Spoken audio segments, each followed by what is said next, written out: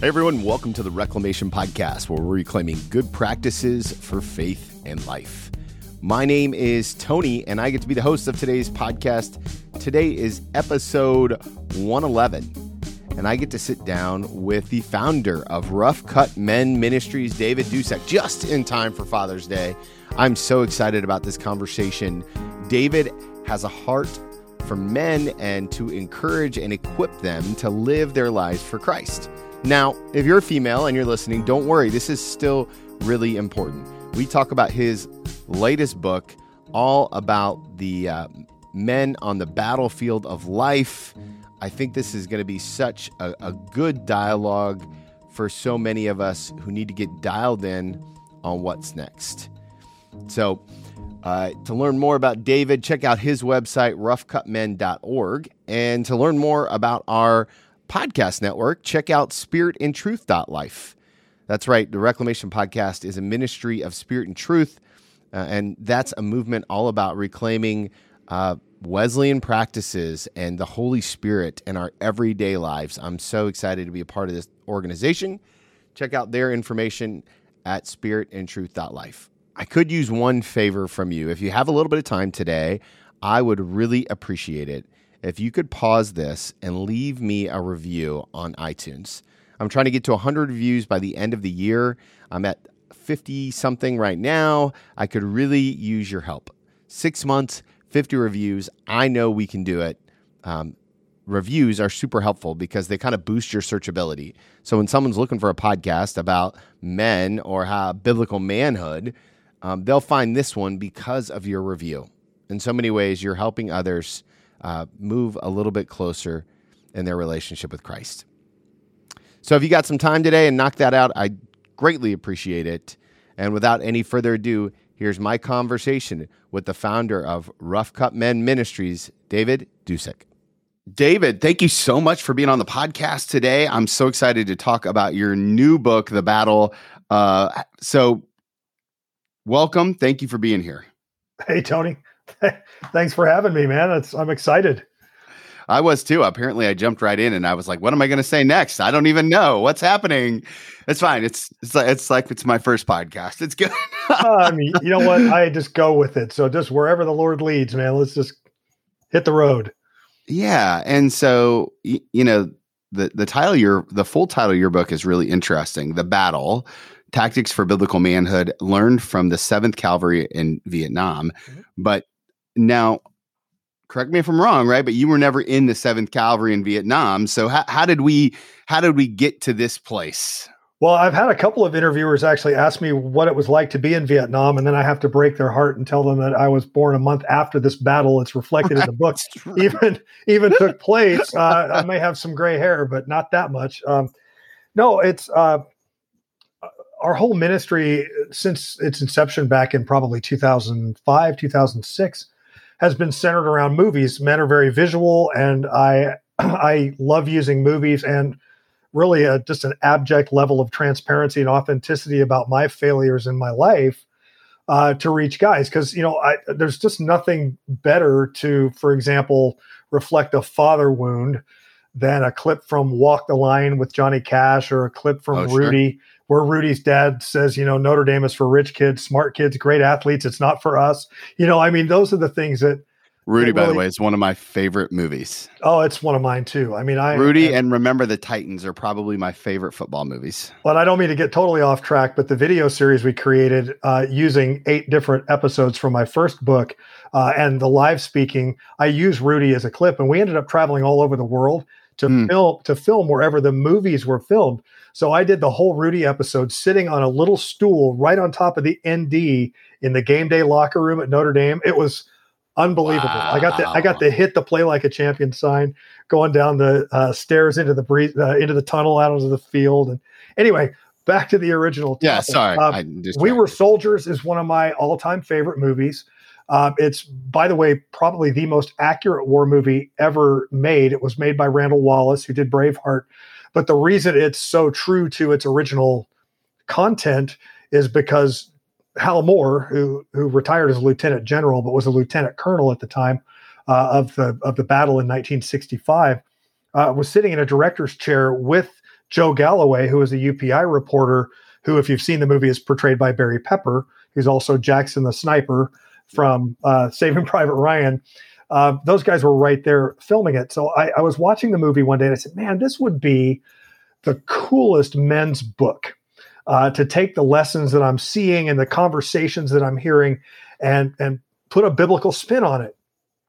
So I'm in the bathroom, which is where most of us guys do our best thinking. And I thought, okay, how am I going to write a book about a movie that's based on a book? That isn't going to work.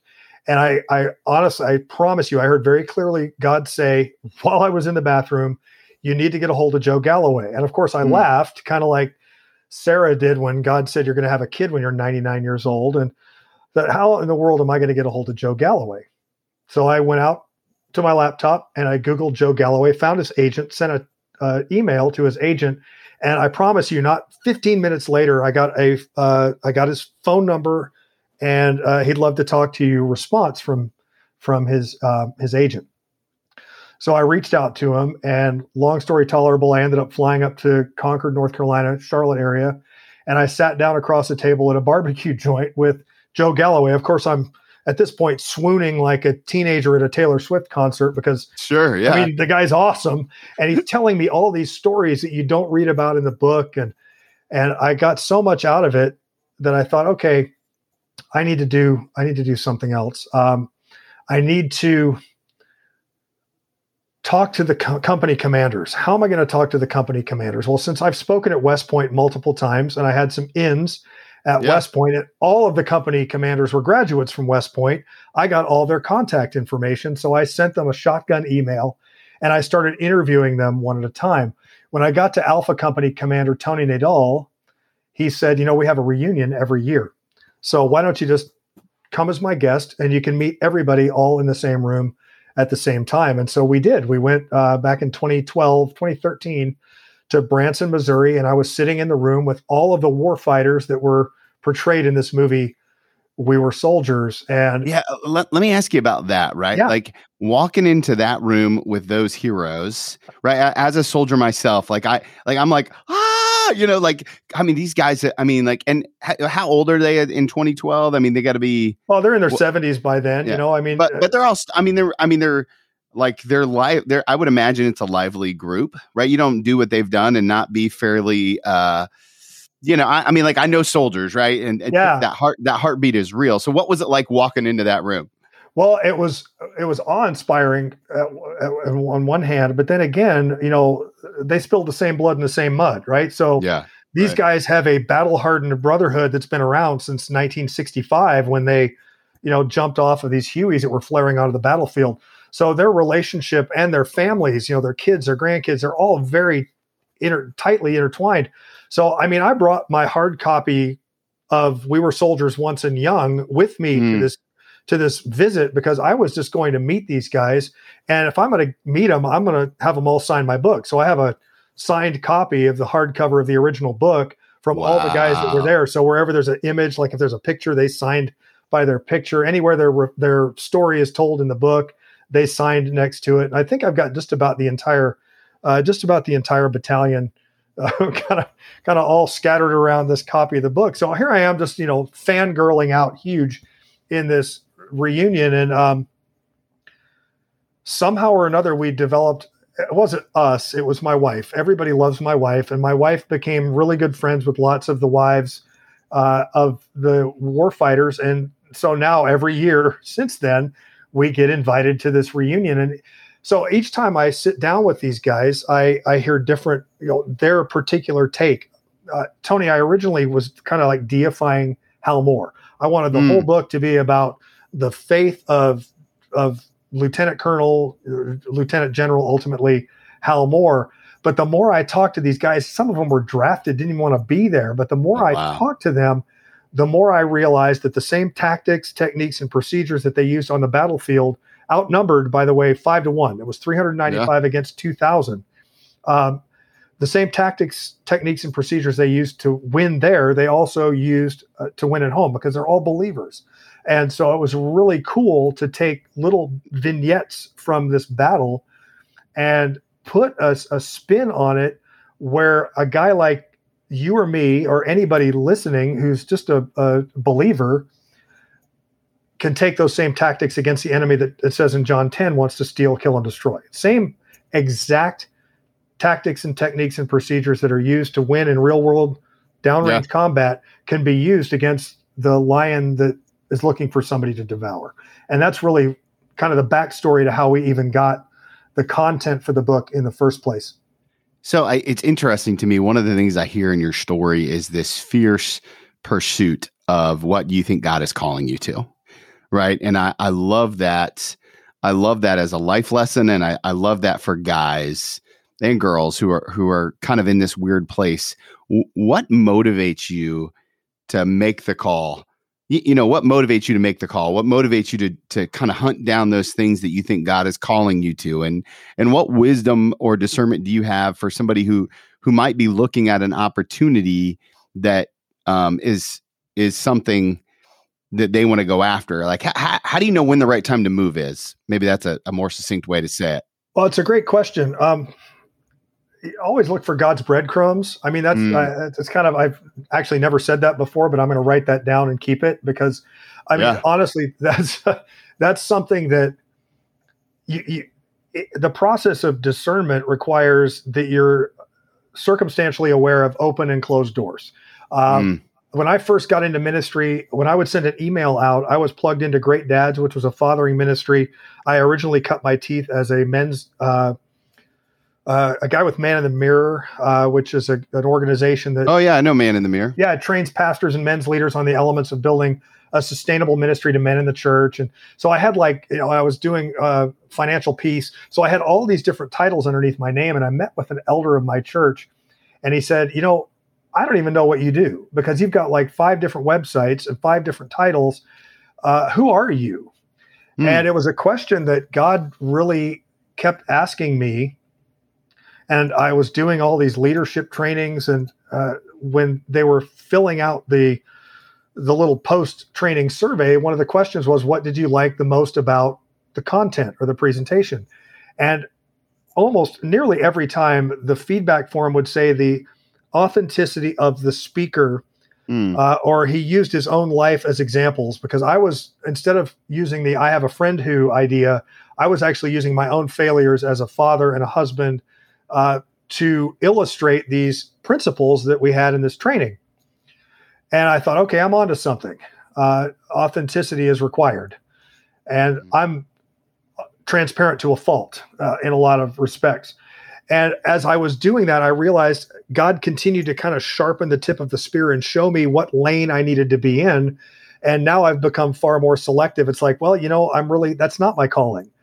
And so the first thing is, if you take what you're really passionate about, what God's equipped you to do, and the doors that are open, then, that's a calling. You can call it anything you want, but if he intersects your passion with your skill set, then that's your calling. And that's how you can kind of follow those breadcrumbs, so to speak. I know I'm not a fathering trainer. I mean, I could do it because, it carried an honorarium and it was something that I could do, but was I passionate about it? No. Was I passionate about leadership training? Not really.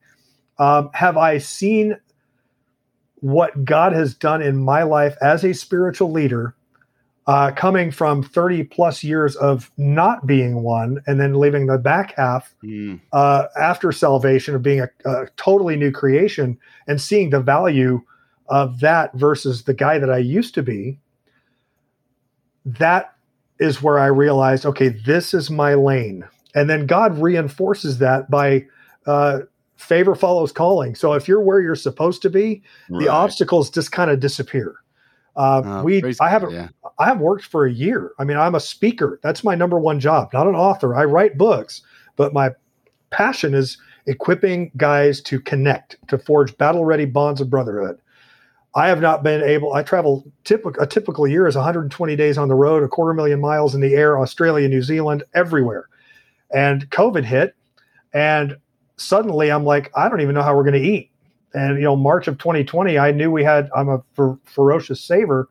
I knew we had money to get through. We should have been out of business at the end of May. But our partners came together, and we have the same amount of money right now that we had in March. We've been able to do things that I never thought we'd be able to do. And then God will confirm your calling by saying, see, you keep doing what I've called you to do, and I'll handle the logistics. My wife always says, keep your vertical walk right, and the horizontal stuff will handle itself. And that's how you really know you're in your lane, is when the opposition just melts away. God's going before you. He's coming up behind you. He's surrounding you with his best guard, so to speak. That even if you try and screw it up, he continues. Which, believe me, I've done a bunch. Challenge accepted. Trust me. I mean, I can screw anything up if I try hard enough. And even in spite of me, God continues to say, "Look, you stay in the lane. I'll make sure that you're covered." So, really, to answer your question, you're where you're supposed to be when your passion and your skill set intersect. You love what you do, and God meets your needs.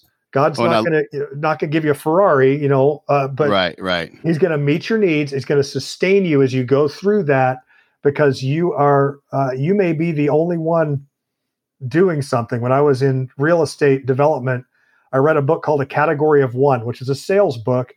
And one statement I will never forget that I apply to ministry all the time: don't try to be the best one in a category. Create your own category and be the only one in it.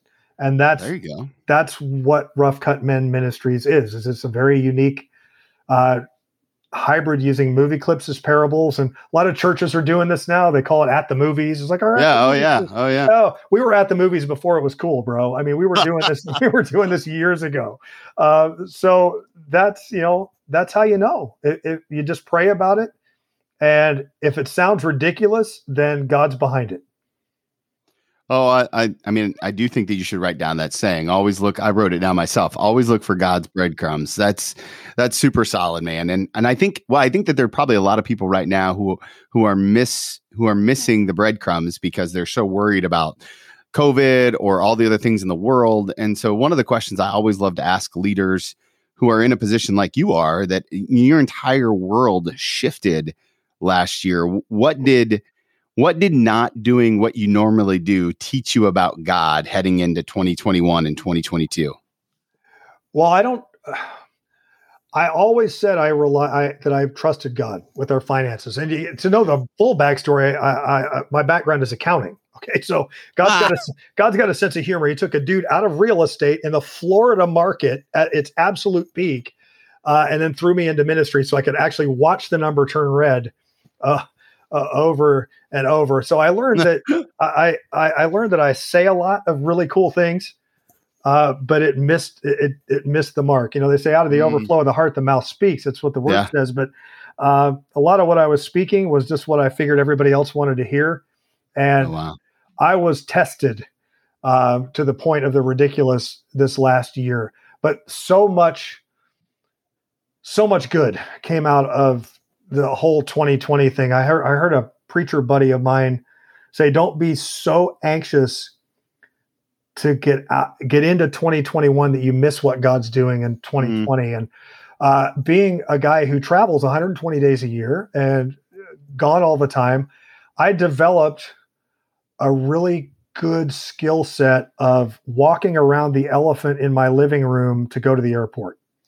There were a lot of things that I thought were okay that in our marriage. I knew that there were some things that were dreadful that I needed to deal with myself. But what I would do is Friday morning at 6 o'clock or 5 o'clock would come along and I'd streak off to the airport. And as over and over again, the problem would go away by the time I got home on Monday.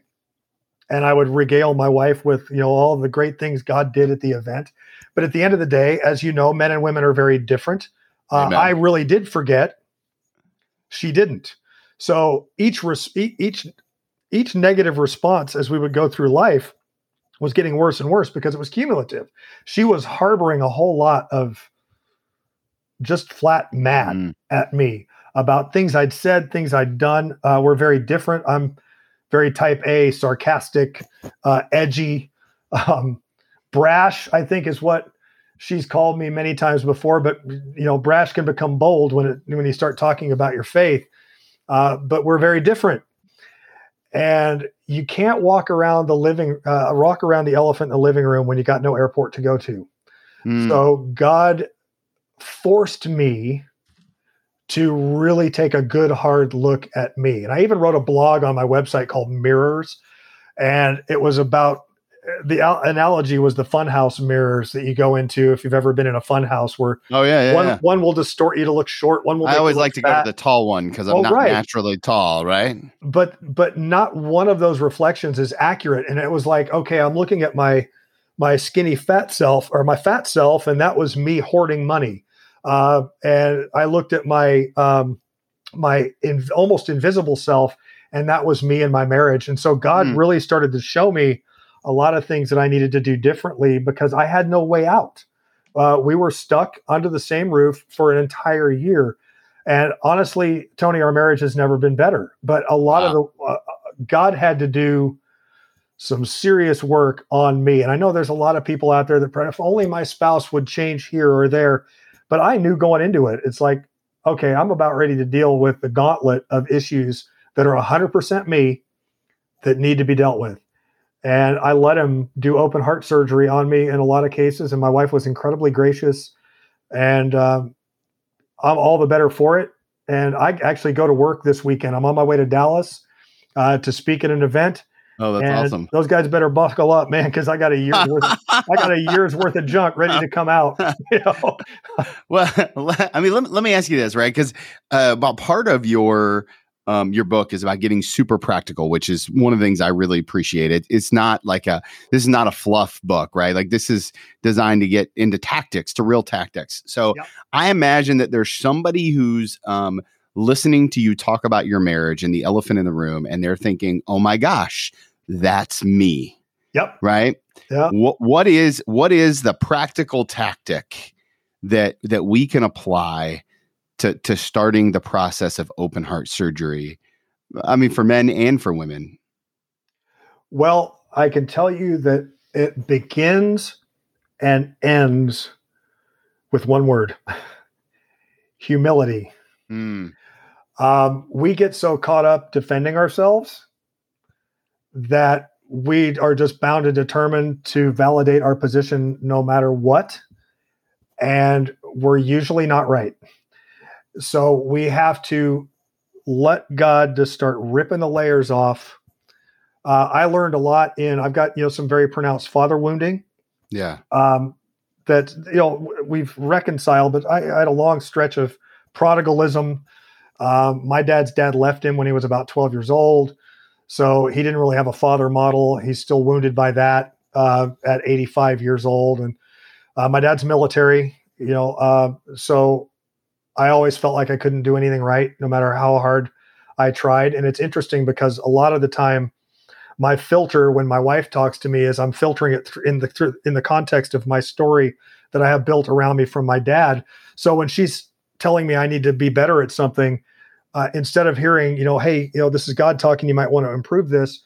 What I'm hearing is, honey, no matter how hard you try to be a good husband, you keep failing right there. So you'll never be good enough. And that is my father talking. And a lot of us, men and women, will bring this story that we believe about ourselves that we've gotten from an ex-spouse or an ex-boyfriend, girlfriend, or a parent. And the story gets written, and then we continue to go through life validating it in various contexts. With mine, the I'm not good enough story, my word, man, I found it in ministry. I can find it in my marriage. I can find it just in the gym where, there's always somebody bigger, better, and faster, right. And so it's like, yeah, I'll never be that, or I'll never be this. Well, the good news is we're exactly who God created us to be. And once we let him show us where we are wrong, that is the pivotal moment for me, because I'm a prideful idiot. And I will be right until you put me in my grave. I'm going to be right, even if I'm not. And I think that was where God really started to work on the marriage, is when, we're each responsible for we're 100% responsible for our 50% of each relationship we're in, including our marriage. And that doesn't, marriage is not 50-50, it's 100-100. Right. And I was overlooking some things that were at critical mass. I mean, it's kind of like a meltdown at a nuclear power plant. I mean, that uranium was hot. There was no water on it, and the thing was about ready to melt down. And the enemy would like nothing better than to take out the marriage of somebody in ministry, because you take out the marriage. We've got 5 kids between the two of us. We're a blended family. Yep. That will radiate out into them, and that would be catastrophic. Not only that, we have a reach of, I think, 2.5 to 3 million people every 28-day cycle on social media. I'm speaking 100 days a year normally. Now the books, the first book went number 1 on Amazon back in 2016 in Men's Christian Living. Now this one is tracking to do somewhat the same thing. There's a huge influence that we have as specifically men, because that's my area of expertise. As pastors, as ministers of the gospel, as business people running a Christian business. You've got the little ichthus fish on the back of all your vehicles. And the enemy has figured out that if you can take out the man out of the business or out of a marriage, you can not only, if you take a man out of the marriage, you can destroy the marriage, you can destroy the kids and the generational legacy that comes after him. It's one shot, multiple kill. And that's one of the reasons why guys are always, we're always the target of spiritual attack, because the enemy has been doing it since Adam, he's still doing it today. So that's pride led to that fall. Adam saying, "Hey man, the woman that you gave me asked me to eat this fruit. What's the deal? This woman that you made out of my rib." We're still doing the same thing, and that's all pride. This woman that I'm living with never listens to me. This woman, I'm right, but she's not hearing me. And I had an old mentor who used to say, "Look, dude, do you want to be right or do you want to be happy?" Yeah, no, that's good. And that's, you got to shelve your pride and let God perform open heart surgery on you, and then the marriage will get better. And that was where I finally had the breakthrough, was when I realized, dang man, it's all me. That hurts. It hurts to own it, but I bet it does. It works. I bet it does. And the truth is I know that I wrestle with, my pride all the time, and being a type A kind of guy, like I'm coming in hot almost all the time. High speed, low drag. Yeah, that's right. That's right. If you've ever done the Enneagram, I identify as an 8 on the Enneagram. And so when I'm in an unhealthy place, I most often look like a bull in the china shop. Yep. And that's been many years of my marriage too. And I've done some things to help kind of practice that posture of humility. I'm curious, what are a couple of practices that you recommend or that you do to stay in that humble? Because I figure I'm about 24 hours away from ruining my entire life any given day. Oh, you got a few more hours than me, man. Well, I can tell you that I have I'm weird. I'm type AAA, bro. I'm right there with you. So, I am regimented to a fault. I'm up at 5:30 in the morning. I've got a quiet time regimen. Then I go to the gym. I'm back home by 8:00. Everything is, it's like living in Groundhog Day, man. I'm living the same day over and over again. But without that time in the Word first thing in the morning. So do you do a chapter a day, verse a day, reading plan? I had kind of go back and forth. Being that guy, I had a number of years in a row where I'm like, I am going to read I want to do the whole Bible 365. So I got a 365 reading plan. And then God showed me about 4 or 5 years into this, it's like the year I got done in October. I'm like, yeah, I got done 2 months early. And God asked me, he's like, well, what are you going to do with that? And so now I've actually gone into a reverse cycle. I stopped doing that because it became, being type A, all right, man, I knocked out that 4.33 chapters today. It's time to get to the email. And there was no heart connection at all. So I have been very strategic about doing something that monks do lately, which is called Lectio Divina prayer, which you actually take. I love that. Yeah. You take a single verse and then you just meditate on it, and God will continue to drill it down until there's this one word that you're focused on. But I think more than anything, it doesn't matter what the tactic is or what the plan is. It's the fact that I am so incredibly small and so incredibly reliant upon this creator of the universe. You know, when I surrendered my position as master of my own universe, then humility set in. And I really learned humility in the biggest sense of the word. You don't know what it's like to be a ministry where you're completely supported by other people. Normally 80%, 90% of our income is me. I'm selling books in the back of the room. I'm not speaking. Yeah. Well, there was a day about July of this last year where I was balancing the checkbook. I'm one of those guys. I still write checks, accounting. Sorry. I'm paying the bills, and I looked at the checkbook, and I heard God say, look at the checkbook. And I'm like, God, you're here. I'm here. Checkbook. I'm already looking at it. What are you asking me to do? I said, I'm looking at it already. He said, look at it again. And I looked at it again, and he said, look at the balance. And I did. And I'm like, wow, that's pretty cool. He said, you did not speak a single word for one dime of that money. For the first time in ministry, you have not earned a single dime, not one book, not one speaking engagement. Every single bit of that money came from other people in my kingdom supporting your mission, because that's how I work. And that was the humility shot that I needed in terms of finances, where it's like, wow, man, I used to think, I got to hustle, man. I need 2 more speaking engagements in June or we're not going to eat. If I'm not speaking, we're not eating. That was my phrase forever. And I have not said it since March of 2020, because I eat because God cares more about me than he does about the sparrows who eat every day. There's so much life that's been brought to the Gospels by actually living in the middle of them. I mean, I am one step short of the blind guy, sitting outside the gate saying, Son of David, heal me. And when you set the day up like that, it means the world. And when my wife tells me, honey, when you're up that early reading the word, it's almost like you're sitting on a watchtower making sure that our family is safe, and you have no idea how much that means to me. Yeah, and that's an affirmation that's good. For the guys listening, man, our wives want us to lead in love. Not the Bible says I'm the leader, so you're going to shut up and listen to me. We lead in love, and my wife follows me, even though she's way smarter than I am and way more tuned into the Lord. She follows me because she knows that my guidance comes from my time with God. And I have another guy in my life to get, there's wisdom in a multitude of counsel. I will never pull the trigger on any decision, ministry, finance, any of it, without seeking his counsel first, because, isolation is a killer. And the Bible says, Solomon said in Ecclesiastes 4 that we should pity the man who falls and has no one to help him up. So I make sure I don't set myself up to fail by getting counsel. And I don't get counsel often unless it directly involves my wife. I get counsel from other men, because my wife is, number one, a woman, and she's completely wired up differently than I am, better, but different.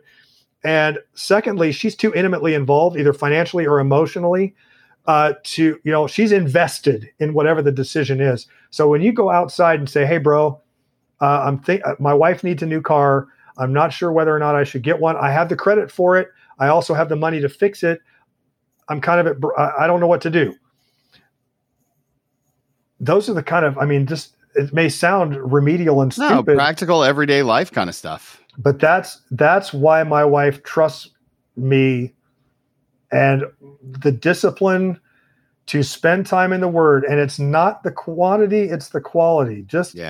I think about Mary and Martha, and I am like a straight up Martha when it comes to ministry. But God just wants us, Jesus just wants us hanging out at his feet, and he'll read us stories. And one of the most pivotal things for me in terms of my walk lately has been The Chosen. That whole television series has rocked me. If you haven't seen it, get the app. I'm not getting remunerated for it. I'm telling you, it was a game changer for my relationship with the Lord. It's really well done, especially for when you think about how sometimes cheesy Jesus movies can be. Cheesy anything Christian. If it wasn't for The Chosen and for the guys up at, I say up because I'm in Florida, up at Sherwood in Albany, doing, Courageous and Fireproof and Facing the Giants, we've been just a super fail when it comes to Christian entertainment. Finally, things are starting to step up. But anyway, that's a long answer to your question. it's I love it. All humility and all spending time with God. And if you start the day with him, he'll set the tone for the rest of the day.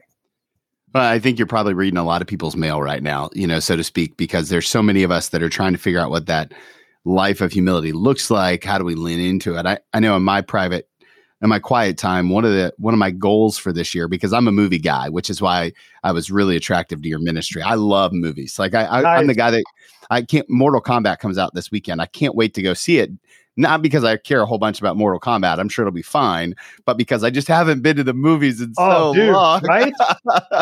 I mean, I don't mind HBO Max for some of the movies that I want to watch, but about being in a theater and just I'm here for. And so my goal in scripture is to get to a place where you can drop me in Jesus's life and I know what's coming before and after.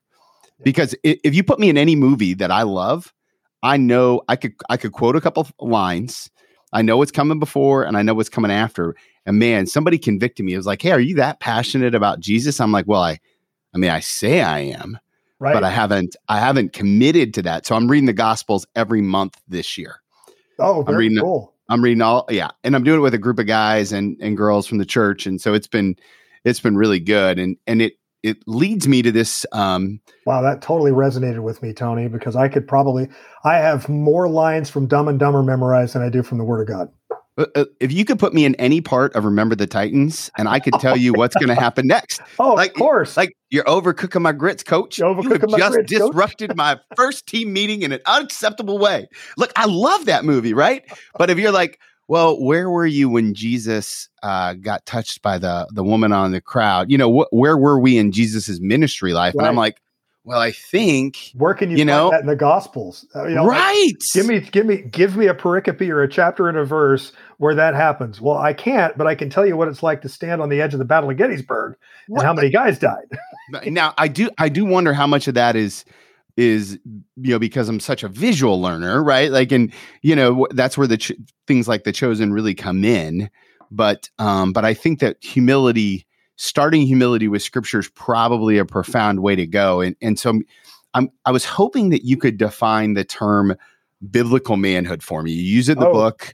And so I think, man, in this world that we live in, it's important to get really clear about language so that we can get really clear about movement. Oh, I agree.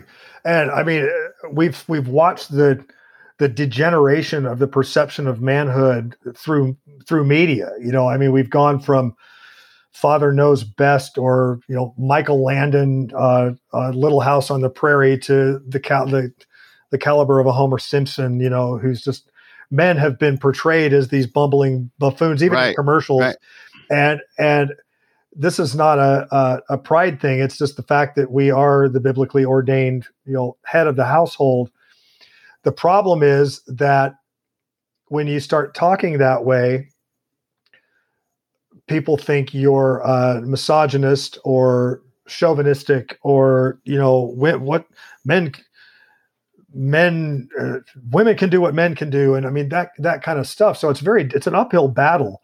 I heard something said the other day that I just loved, which is, men and women are not equal. They're unique. Equal would be the same. Unique means same level, but different. No stair step, but uniquely independent of one another. And we each have our own callings. Mine is to be a godly husband and a father, and a contributor and serve at my church and serve the kingdom, because all this is vapor. You and I are sitting on the screen. It's just a dress rehearsal for eternity. We're a dot on the line. What we do now will impact the eternity for generations, one way or the other. Biblical manhood is spelled out very clearly in Timothy and in a number of other places in the Word of God, as far as what the requirements are for us to do. And the first and most important one, and I've mentioned it already before, is lovingly leading. And I think there's been this gross misperception because we're interpreting things all kinds of sideways, that women can't teach, women shouldn't teach, women need to shut up, and the man needs to lead the house. And I would be nothing without Joni, my wife. I mean, nothing. I want to quit. I always joke, I want to quit ministry every Wednesday, and she absolutely refuses to let me set it down because she and I are both previously married. I met the Lord when my marriage melted down, and she's been walking with the Lord for a very long time, and she's seen the difference between a spiritual leader and one that's not. And because she's seen the difference between the two, she's so invested in other women through having godly, biblically ordained husbands at home that she has done without in ways that I want to give her everything and I can't. And that's a cross I bear every day, that I wish I could just give her everything because of everything that she's sacrificed for the ministry. Biblical manhood is just following the leading of the Lord. When the Holy Spirit speaks, you say, you know what, God, you're right. Not, but you don't know what she said to me. Of course he does. He's everywhere. So he does know what she said to you. He does know that it's been years of constant bickering about something or a lack of physical intimacy. He knows all this. Biblical manhood means that you overlook those things and you say, what can I do to love more? 1 Corinthians 16:13 talks about, lost my mind, but I know that the last part of 1 Corinthians 16:13 says, do everything in love. And we skip over that one, be strong, be men of God, love the brotherhood, do everything in love. And I think it's very difficult, speaking from personal experience, whether you're a man or a woman, it's very difficult to love somebody that's unlovable. And we create these narratives in our head. And then, of course, we get on social media and find someone that we dated 25 years ago. And then before you know it, remember, the enemy wants to take the marriage out, because take out the marriage, take out the kids, take out the generational legacy. We start feeling entitled and our pride gets in the way. It's like, well, maybe she or he would love me more than my wife. Maybe it's time for an upgrade. And then we let pride erode away at everything. Like we're entitled to something. If you want the perfect spouse, make the perfect spouse by loving your spouse like nobody else can, in spite of their flaws. And God will make that marriage rock solid. And when our kids see that, that will become their benchmark. I've raised girls and boys. We got 3 boys and 2 girls, all in their 20s now. 3 out of 5 are married. I think 1 is kind of heading that direction. Also, the 4th. When the girls look for a potential husband, which they're both married now, I want to be the benchmark. I want Jesus to be the benchmark, but I want them to see Jesus through me. I want them to see through the stupid things that people would dismiss as being ridiculous. My wife has never opened a car door in all of our years of marriage. Oh, wow. She's never pumped her own gas unless I'm like on a trip somewhere, because those are the things that I just do. And when I'm out of town, even when the boys were little, 8 years old, they would walk around and open her driver's door to get into the car before they would get in the back seat, because they'd seen me do it. And I realized that more is caught than taught. Yeah. So biblical manhood is not a bunch of words or nailing scripture to your doorpost like they did in the Old Testament. It is modeling it for the next generation to see, so that we replicate ourselves. We leave footprints that are worth walking in. That's biblical manhood. It's not our words, it's our actions. And it's forgiving quickly, it's loving hard, and the rest will get picked up. One of the things that you talk about in the book is this idea about spiritual warfare. Yeah. I think a lot of North American Christians have relegated that to some sort of like thing that's not happening every day. So I'm curious if you could give us a couple of practical examples of what spiritual warfare looks like on a random Tuesday for most guys. Spiritual warfare on a random Tuesday would be your absolute conviction that you are entitled to the promotion. And you find out that one of your less qualified colleagues has been given the promotion. And of course, you begin to look for reasons why, political or otherwise. And you've already been rejected at home because you've got teenage kids that really don't talk to you anymore. Your marriage is strained at home, and now you're being rejected at work. And that is right where the enemy always wants us to feel like we are nothing, to feel like, because what he's trying to do in any circumstance is take our eyes off of the mission, whatever that mission might be. But the mission first is to love God, honor the brotherhood, love our families ferociously. I mean, that's the mission. Serve the King. And if we're in an element of distraction, because that is tactic number one is isolation. Tactic number two is distraction. The surest way to take a guy off of his game in spiritual warfare is to take him away from everybody. And I isolate when things go wrong. When I'm fighting with my wife, or there's something wrong with the kids, or I'm just completely discontent with ministry or work, which in my case is exactly the same thing, then I just don't care anymore. And when I, become apathetic, and then I sit down, I start watching TV. People are walking in front of me. I don't even acknowledge that they've walked into the room because I'm so defeated. And I don't have anybody to say, look, dude, you're going to make it. Even if life blows your legs off, I'm dragging you off the field to live to fight another day. That is why in combat, you never kick a door without Overwatch. You always got to have somebody around you. So the enemy's tactics will be to isolate or distract. And distraction can be any number of things. It can be an inappropriate relationship with someone that you shouldn't be emailing.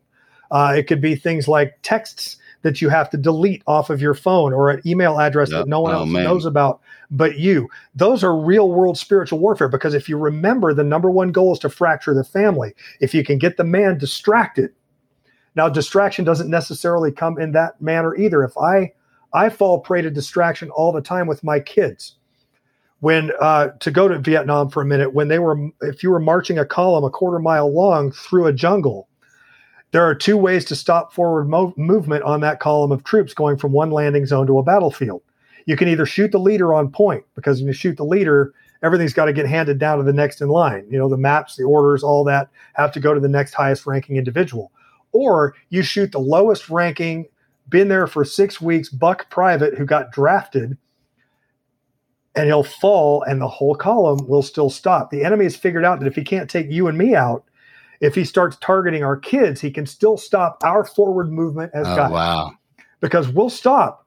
And that's one of the most successful tactics of the enemy in the world of spiritual warfare for me, is I will be in the middle of an epic presentation. I'll never forget a day I was at West Point. I had just walked up to the podium in front of a bunch of cadets, and I looked down at my phone, and there was a 2-word message from my son that said, "I'm homeless." Now, he'd been prodigal. We hadn't spoken. He'd been living in his car. I hadn't heard from him for months. And he throws the "I'm homeless" down on me right as I'm about ready to speak at one of the biggest opportunities I'd ever had.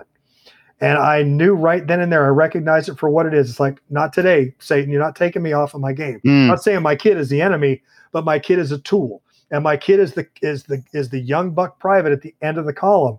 You want to stop me from going forward, take out my wife, take out my kids. You don't have to shoot me. You can take out somebody else in my platoon, and it's still going to stop me from moving forward. And that can be in the form of you're on your A game at work, somebody else gets that promotion, and then we end up going home carrying the burden of I'm not good enough, because that's exactly what my dad told me 40 years ago. Here I am, my boss just confirmed the same story that I'm not good enough, and I'm going to bring that home. And of course, our wives are going to say, "What's wrong?" And then, of course, we're going to unload on them about how we were entitled to that job and it should have been ours. Yeah. And I always tell guys now, no matter what you do for a living, when you pull into the garage, when you're pulling into the garage after a long day of work, no matter how the day was, remember this: you are pulling into the most important meeting of the day. Come on. Because it is. Doesn't matter how things went at work. So spiritual warfare can look any number of, it can be painted, dressed up, made up, whatever you want to call it, in any number of different ways. But the enemy reads our mail. So he knows, we all take different bait. I'm a bass fisherman. I got a tackle box full of all kinds of stuff, depending on cloud cover and water temperature and, pH and all of that, and where I am in the country with my fishing rod.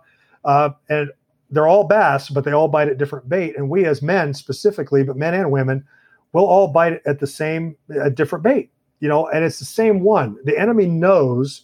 The Bible says in 2 Corinthians 11, or 2 Corinthians 2:11, that we're not unfamiliar with his schemes. We already know our choke points, man. We already know where the enemy's going to hit us.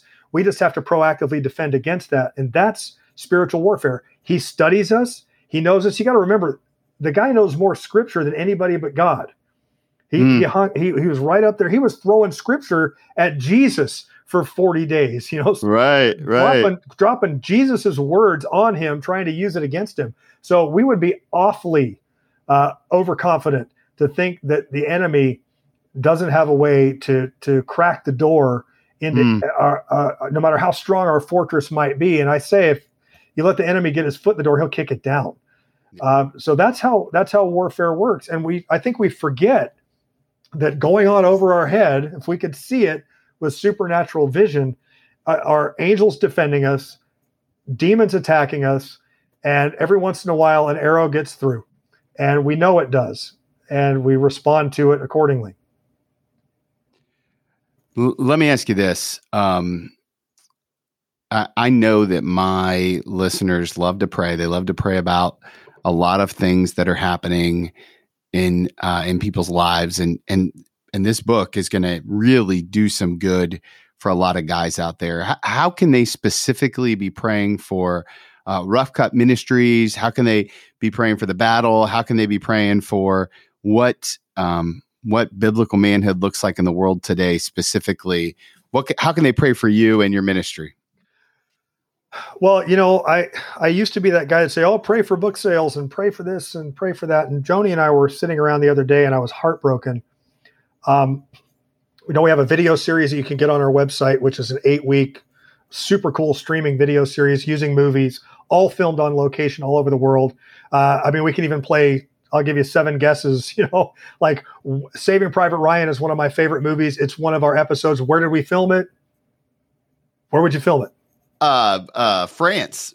Of course. No. We filmed it on Omaha Beach, and we filmed it in the American Cemetery. Notre Dame, I already kind of told you we filmed that in the game day locker room at Notre Dame. Armageddon, we filmed on the floor of Mission Control at Johnson Space Center in Houston, and then partly at Cape Canaveral out on Pad 39A where they launched Apollo 11 and the Challenger and everything else. And so God opened all these really cool doors for us to film. They're 25-minute episodes. We built them originally for the Chaplain Corps, for the Army. And then in November of 2019, oddly enough, we transitioned over to allow church men's groups and guys to use it.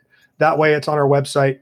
But I was heartbroken because we get 5-star reviews. The emails I get are ridiculous. And I just want everybody to have our stuff. I want everybody to read this. Now, it's not for everybody. Guys call me and say, hey, can you come and speak at my church? And I say, well, if you want me to come in and wax poetic about Paul's original epistles in Greek, I'm probably not the guy. But if you want a guy to point at a hill and say, hey, guys, let's go take that, then we're a good fit. So I stay in my lane. Again, I know where I'm going, but if you could pray anything for our ministry, it's that the right hands, the books and the content and the messages and the speaking engagements fall into the right hands. I don't count troops. My name is David. It didn't work out too well for my namesake in the Bible. So I don't care how many people are there, how many people buy the book. It doesn't matter, because I know that the downline of one man can be generational. I just want the right men to get the content in their hands, because I've lived it. I've lived a life before the Lord. I've lived a life after. I've lived a life as a believer, destroying my marriage day in and day out, and having God finally break me of that by breaking us almost ridiculously financially and everything else, to get me to be fully reliant on his provision and his wisdom. So I don't ever want to get ahead of God. I want him to do whatever it is he's going to do with our ministry. We're dealing with a huge spiritual attack now, in that I put up a meme. I don't ever post politics. We have 100,000 people that follow our Facebook page. Yeah. And I was restricted for 30 days. And I'm like, what? So our reach went from 3 million to 500,000 in the span of 30 days. And we can't seem to get it back. So I don't know. And I've been this morning, as a matter of fact, I was sitting around with my wife and I said, I think it's time to, I think we may have to be early adopters on something new, because I think that over time we're going to see some changes to social media that are going to render it kind of impotent for ministry. And I think it's run its course, and that's cool. Just like Coach McCartney said, when he started Promise Keepers, he knew it was for a season, and maybe social media has been for a season. So right now we're praying for the next way to get the message out. Maybe it's through this book. I don't know. Through the video series. Well, it's obvious that God's doing something, and He's doing something in you and through you. And I'm with you on that. I think now's the time to start adjusting the fields of fire, so to speak, and figuring out what God's called us to next. If my listeners do want to connect with you online, where is the best place to start? Where can they get the most amount of information and learn more about the work that God has you doing around the world? Every single bit of it is on our website at roughcutmen.org. You can get the book, both my books, Rough Cut Men and The Battle, everywhere you buy books. The Battle is literally everywhere: Barnes and Noble, Books A Million, Amazon. It's also, if you want signed copies of either one of them, they're on my website down at the bottom. If you want to know about live speaking, there's an event tab. If you want to know about my schedule, there's an upcoming events tab. If you want to know about the video series, there's a video series tab. Everything is right there on the website to lead you to. My bio is on there, as uninteresting as that is. But everything, if you want to know if I'm coming to a place near you, that's great. If you want to bring me to a place near you, just send me an email. There's a contact tab, goes right to my phone.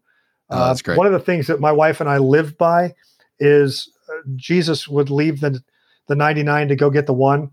And ministry is all about the one. So if you're a guy right now and you're struggling, or I read your mail, or I'm peeking through your windows on this conversation that Tony and I have had, then send me an email and we'll get on the phone and we'll talk things through, because ministry is one-on-one.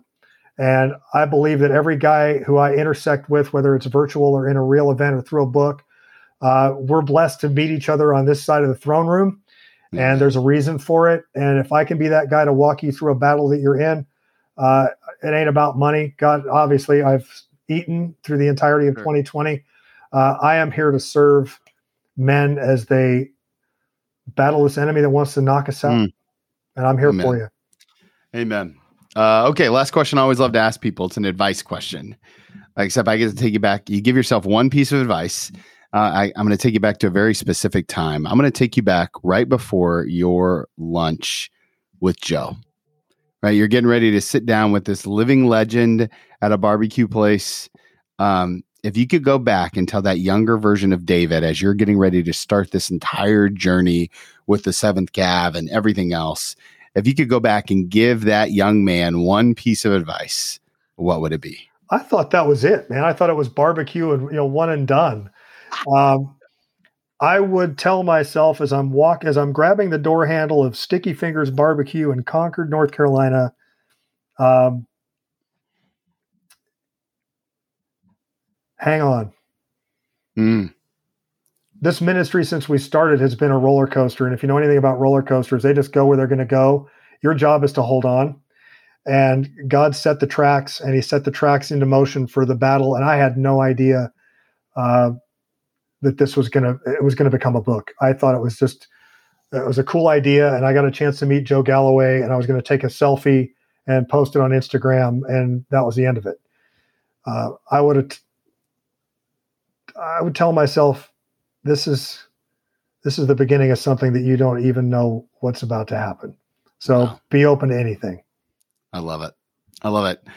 David, thank you so much for being so generous with your time today. Thank you for your vulnerability and your authenticity and the way you're speaking to men. And I think I'm most excited about it for my the 2 young men that I'm raising, because I'm really praying that God does something in my generation and the generation that comes after me, so that we can really make an impact on the next generation. Right. And so I'm committed to biblical manhood for Connor and Caleb, and I'm thankful for you and your commitment.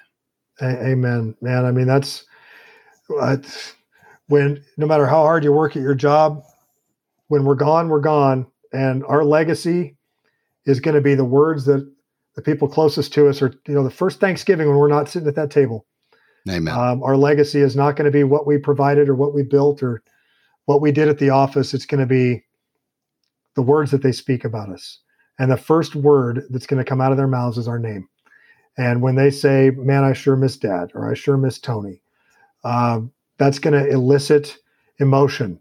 And in some cases, I think about people that would mention my name probably wouldn't want them speaking over my gravesite just yet, because I haven't had a chance to introduce them to the new creation yet. But as long as we're still alive, we have an opportunity to leave a revised legacy. So if you look at your life and you think, they may not be real cool with talking about me at my funeral, then listen to the Holy Spirit. Go make it right. It starts under our roof. Sit your wife down and say, is there anything I've said in the last week that hurt you? Sit down with your kids and say, hey, kids, is there anything I've said that you can remember recently where I've hurt your feelings? And then make it right, because our job, number one job, is to be a reconciler. I mean, Jesus's number one mission was to reconcile a fallen man with a holy God. And if it's good enough for him, it's good enough for me. So we want to make sure that when we're standing at the end of our life, just like Samuel did before the elders of the nation of Israel, he said, who have I wronged? If I borrowed a donkey and didn't return it, let me know. If I owe you money, let me know. And we should have zero tolerance for broken relationships. And our legacy is all about those relationships. It's not about what we've spent money on or what we drove or where we lived. It's what they're talking about when we're gone. And if we're not happy with what we think we would hear, then God bless us. We're still breathing. We're still alive, and God's mercies are new every morning. So let's just make it right and live a life worth repeating. Perfect place to end, bro. Thank you so much. I appreciate your generosity. Tony, thank you for your service, brother. I loved that conversation with David. I love the way he talks about the enemy wants to take our eyes off Jesus. I love his heart for putting men in community. Right on his website, he talks about how most men are isolated, and that's exactly where the enemy wants us. I know there are seasons in my life where that resonates deeply. I'm so thankful for David. Be sure to check him out on social media. Let him know that you heard him here on the podcast. Support what he's doing. I think it's a really worthwhile endeavor. Again, if you have some time today, please leave me a rating or review on iTunes. We'd love to get your feedback. I read every single one of them, and it means the world to me that so many of you continue to support this ministry. I am so thankful for the work that we get to do here. So until next week, I just want to encourage you, if you want to follow Jesus, you must be willing to move.